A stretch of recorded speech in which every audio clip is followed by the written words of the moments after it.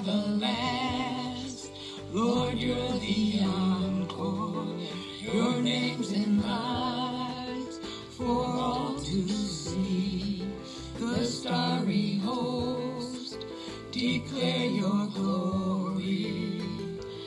Glory in the highest. Glory in the highest. Glory in the highest. Apart from you, there is no God. Light of the world, the bright and morning star. Your name will shine for all to see. You are the one, you are my glory. Glory in the highest. Glory in the highest. Glory in the highest. And no one else could ever compare to you, Lord. All the earth together declares. Praise the Lord. You are listening to the broadcast of True Bible Mission for Jesus Church, located at 6010 West Mill Road, Milwaukee, Wisconsin, where the pastor is Elaine Allen.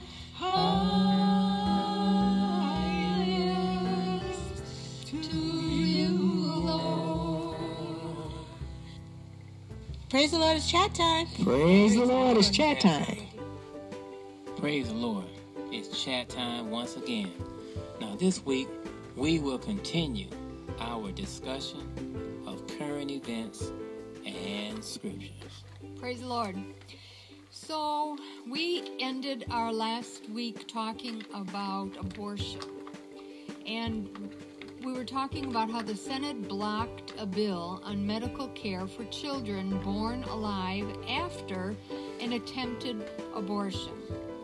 So, just last month, or I think the end of February it is, the Senate voted to block consideration of a measure that would punish any doctor who fails to provide medical care to a child born alive after an attempted abortion.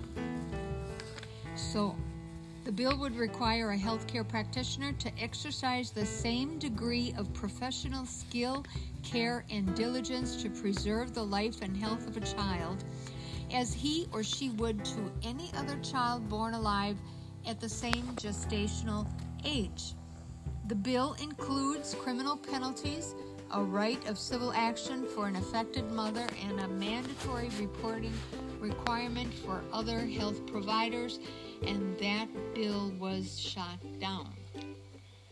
So, it seems like it's okay that if a mother goes in for an abortion and the baby is born alive outside of the womb, no heroic measures will be taken.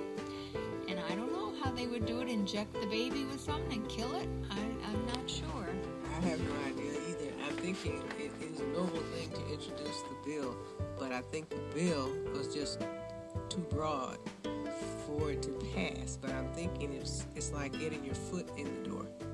And I believe that they have to take into consideration the cost of raising a child with special needs is exactly what happens because there's a botched abortion, and basically who's going to bear the responsibility, who's going to bear the financial responsibility.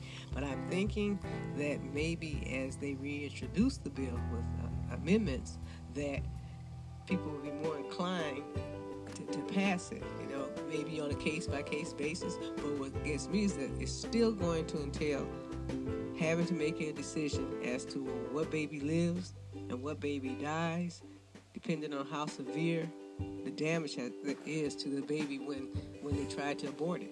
I mean, it's just so bizarre. I don't get it. I think that's cruel. I think it's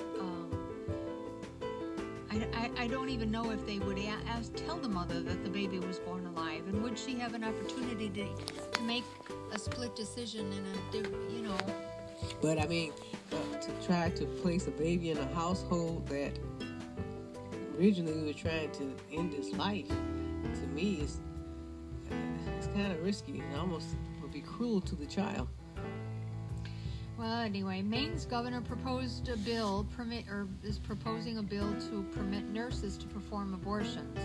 So the Maine Democratic Governor Janet Mills proposed a bill recently that would allow for physician assistants and nurses to perform abortions, saying such a change in law is needed to broaden the access to reproductive health care. Bill LD 1261 would allow for an advanced practice registered nurse or a physician assistant to perform abortions. Under the current Maine law, only doctors can perform abortions. And the law would increase the number of abortion clinics in that state from 3 to 18. Every woman in Maine should be able to access reproductive health care when and where she needs it, regardless of her zip code, and allowing advanced nurse practitioners and physician assistants to perform medication-administered abortions, which are already permitted in other states, will ensure that Maine women, especially in rural areas of our state, can access reproductive health care services. It's time to remedy this inequity that negatively impacts on too many Maine women, said the governor. Right, having to bear the responsibility of bringing your child into the world and take the responsibility for raising the child because you did everything within whatever it can be constituted as common sense to get pregnant.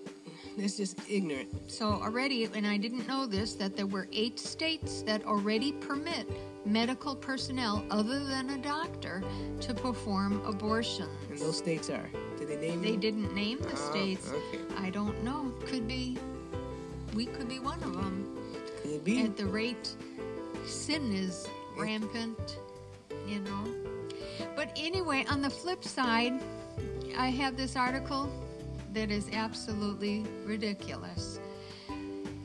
A leading pro-life leader is criticizing House and Senate Democrats for promoting a bill that would protect kittens in research experiments from harm, which was days after they shot down this bill on medical care for children being born alive after an attempted abortion. So Senator Jeff Merkley, Merkley, he's a Democrat from Oregon, and he introduced the Kittens in Traumatic Testing Ends Now Act on March 7th. And it would halt experiments in the United States, in the U.S. Department of Agriculture, that cause pain to kittens. Right. The fact that you do a USDA abortions that literally tear the limbs apart of a child. That's not painful, I guess. Huh? So let me get this straight there. A kitten's life is more important than a human life. Evidently. Kitten is more innocent than a child. And you want to hear something even more bizarre? It says since 1982, nearly 3,000 kittens have been used in research. Hoop-de-doo. And yet we have millions of babies. And what did we say last week? It was that are being discarded like garbage. Wasn't it like 48 million babies discarded? Yes. And the Kitten Act will protect these innocent animals from being needlessly euthanized in government testing and make sure that they can be adopted by loving families instead. So we're going to worry about a kitten, making sure that they're adopted, and a child we're going to just kill. Right. I don't know. Something's wrong with that. Something's wrong with this nation. Tony Perkins, who's president of the Family Research Council, noted that bill that would require medical care for babies who survive abortion was shot down. It was known as the Born Alive Abortion Survivors Protection Act. And he says this is ridiculous. The word ridiculous doesn't even begin to describe a party that tells America to back away from the tables of crying newborns while it rushes to the rescue of kittens. Right. My goodness. I suppose, he said, we should tell firefighters when they run into a burning house to look for the pets first. Right. I guess so. Save the dog. No, save that kitten. Save that cat. Forget the grandpa. Forget the grandma. Forget the baby that's crying in the crib. Right. How many kittens survived? Right. Anyway, here's another bizarre article, and it has to do with cannibal cat experiments. Ugh. USDA carried out cannibal cat experiments. The government scientists have fed dog remains to cats, injected cat remains into mice, and conducted other experiments on animals. So much so that one member of Congress says, we need to end it now. Yes, because it's stupid. The White Coat Waste Project, a nonprofit watchdog group, drew the information from USDA publications for reported plans to give to Congress. You can do a lot more with that money besides feeding dead cat meat to mice. That's just ignorant. The group found the experiments to be pointless. It's crazy, Right. a former USDA scientist said. Cannibal cats eating dogs? I don't see the logic. There is none. And what they should do is go through all these programs and end the grants to the ones that absolutely make no sense and is basically going nowhere. Yeah, you can use some of that money to rebuild our roads with all these potholes. Right. That's what I'm saying. Bridges. And if Trump needs to siphon off some money, go there. Instead of trying to take the money from Puerto Rico, take it from people who are trying to make zombie mice. That doesn't make any sense. So one experiment was in which the cats were intentionally infected with a parasite called T. gondii, and that parasite causes toxoplasmosis, and it kills the cats. You think? So Yeah, I don't know crazy.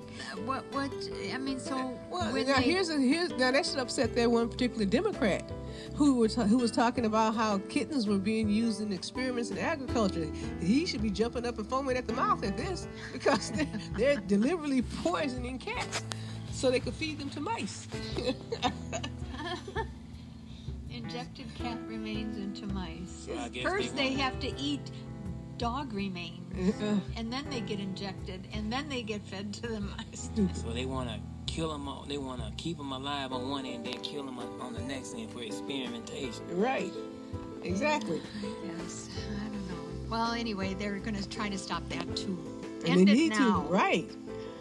Anyway, someone told me about this, and I didn't hear about it, so I had to do some research. And this person was telling me that in New York, they were allowing abortion right up to birth. Wow. And so when I did this research, I did not realize that it was just not only New York. I guess 7 other states already allow abortion up to birth. So the 7 and now 8 states that have no gestational limits on abortion are Alaska, Colorado, New Hampshire, New Jersey, New Mexico, New York, Oregon, and Vermont, along with Washington, D.C.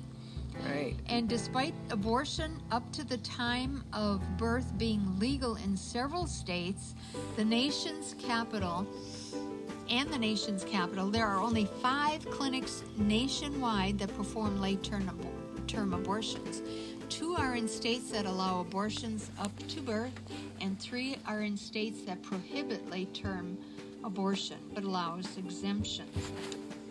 And those 3 are California, Maryland, and Ohio. So, that is terrible. Yes, it is. It's a shame. And there has to be a certain type of spirit that hangs over those states, especially on the East Coast. It has to be a certain type. They always present California as being so liberal and so out of control. But New York and Vermont and Oregon, too, I was surprised. But there are a number of things that have happened in Oregon that prove that they're worse than California. They can't say anything about California as far as I'm concerned. And so now we have these people who are supposed to be our leaders as far as laws and progressive thinking, passing such ridiculous laws. New York isn't the only. I mean, New York didn't only pass this law where you could allow abortion up to birth. They also said that abortion may be performed by a licensed, certified, or authorized practitioner. Full term? Within 24 weeks from the commencement of pregnancy. So this allows healthcare practitioners who are not doctors to perform abortions. This is what we were talking about just a minute ago. And there's this group called Operation Rescue, and President Troy Newman likened the law to having a phlebotomist take out your gallbladder. Yeah, I guess so. It's like you don't need a doctor. So someone who draws your blood, they can just cut you open and take out your gallbladder. And right. So it's like nuts. He feels like a nurse, a regular nurse, someone who is not a doctor, can perform an abortion. I mean, that just kind of makes your eyes open up when you look at it in the way he said it. Right. You know, have a phlebotomist take out your gallbladder. Right. There is no way a non-physician would be qualified to conduct a third trimester abortion. Third trimester abortions require specific training, and even then, they are far from safe.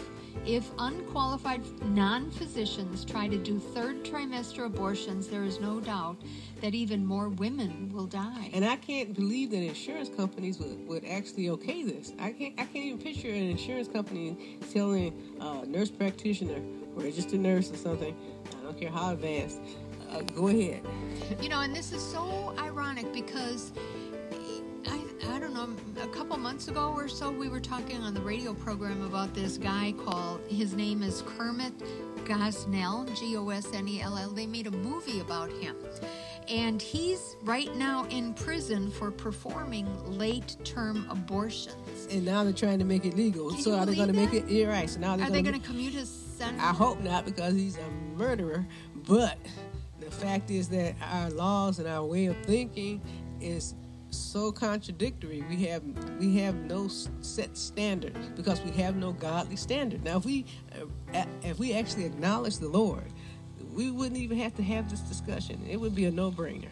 So it could be today. It's against the law to do something. Tomorrow, it's perfectly legal, but it's not retroactive. But we're not going to get the guys out of prison who did it. You know. Right. Oh, anyway, this is crazy. This world is terribly confused and upside down. I want to start a topic here, but I don't think that we're going to be able to finish it. And it comes, I got an email from someone who was saying that they want a mystery passage explained. And the mystery passage is found in Luke chapter 13, starting at verse 31 to 33. And this person says, we know that King Herod the First tried to kill Christ when Christ was a baby. We know that Pontius Pilate, not wanting to be involved in judging Christ, sent Christ to be tried by Herod II. But Christ refused to speak to him. So, in Luke chapter 13, verses 31 to 33, Christ is talking about Herod II. And he says he would like to find out what this means. Yes, Luke chapter 13, verse 31 through 33 reads, the same day there came certain of the Pharisees, saying unto him, get thee out, and depart hence, for Herod will kill thee. And he said unto them, go ye, and tell that fox, behold, I cast out devils, and I do cures today and tomorrow, and the third day I shall be perfected. Nevertheless, I must walk today, and tomorrow, and the day following. For it cannot be that a prophet perish out of Jerusalem. So, there you have it. Right. And I think what a person would have to do, they would have to actually go back to like the chapter 12, because the Lord was going through and he was teaching the people, and he had riled up the Pharisees so with his teaching that like at the last part of the 11th chapter, it talks about how the Pharisees were trying to provoke the Lord, and they would try to get him into arguments, and they would attack him vehemently, and you know, they would come up with subjects and many things just trying to provoke him. And then while they were doing this, they were laying wait for the Lord, and they were seeking a time so they could catch him in something that he would say so that they could accuse him. Now that's the atmosphere that was in. So while they were doing this, it says, in the meantime, while they were trying to figure out a way to bring about his downfall, he was going throughout the land, and where they were gathered together in multitudes to hear him. And it said, in so much that the people were actually trotting down one another. You know how a person falls or whatever in the crowd? People were getting, it was like a stampede. They were getting walked on. And so he began by saying, in the meantime, while they were doing this, he said, behold the hypocrisy of the Pharisees. That's their leaven. You know, the hypocrites, and it'll spread if you're not careful. So all during this time, there were teachings that the Lord was giving to the people, and he talked about repentance, and he talked about how a person has to give up when they're following the Lord. He talked about certain things that they just could not stand it. So the first time when the Lord began teaching, there were some people who were present, and they told him about trying to scare the Lord. This is basically what they were doing. They told him, well, you know, remember when Pilate, because Pilate, though he washed his hands, he was not an innocent man. He said, remember when Pilate took the Galileans and he mingled their blood with the sacrifices? That was the first time they were trying to instill fear.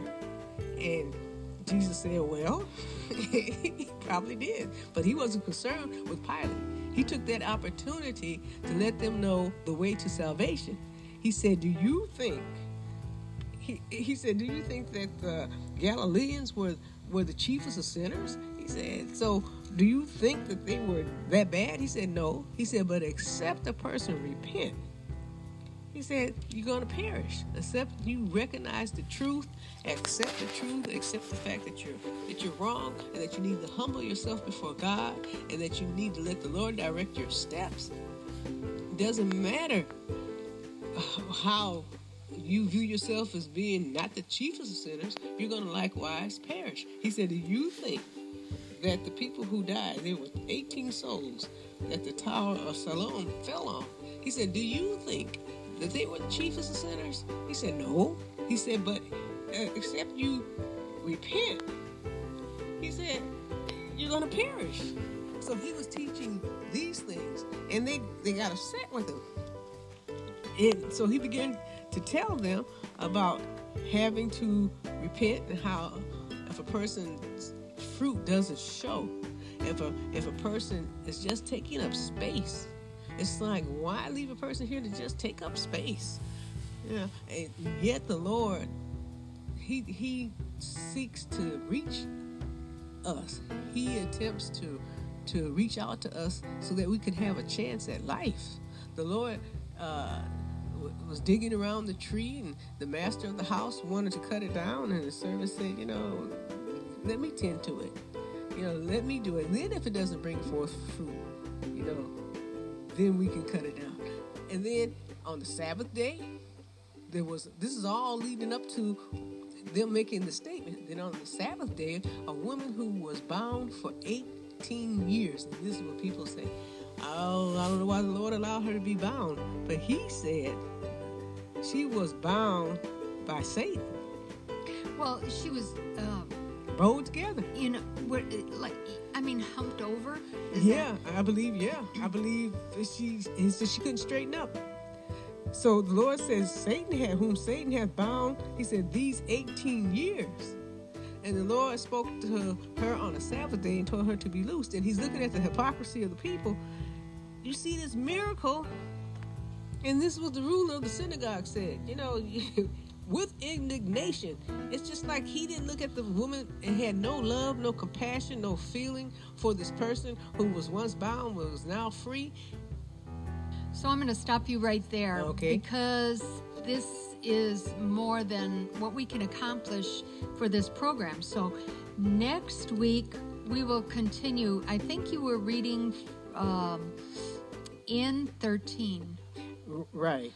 And right, I was reading to the events that led up to chapter 13. And what verse was that about the woman that was bowed?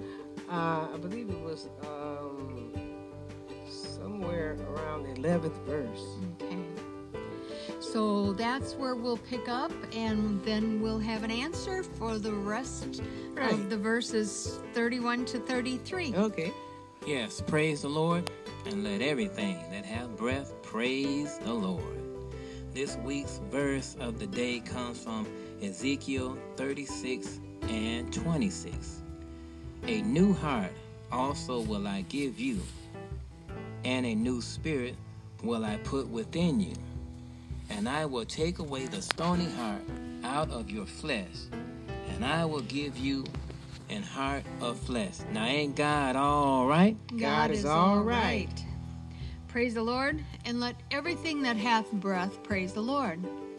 Last week's food for thought was, what do you get with much wisdom, and what do you get when you increase knowledge? And the answer is grief and sorrow. The answer can be found in Ecclesiastes chapter 1, verse 18, which reads, for in much wisdom is much grief, and he that increaseth knowledge increaseth sorrow. This week's food for thought is, what is another name for the feast of unleavened bread? Hint, the Bible. And that's food for thought.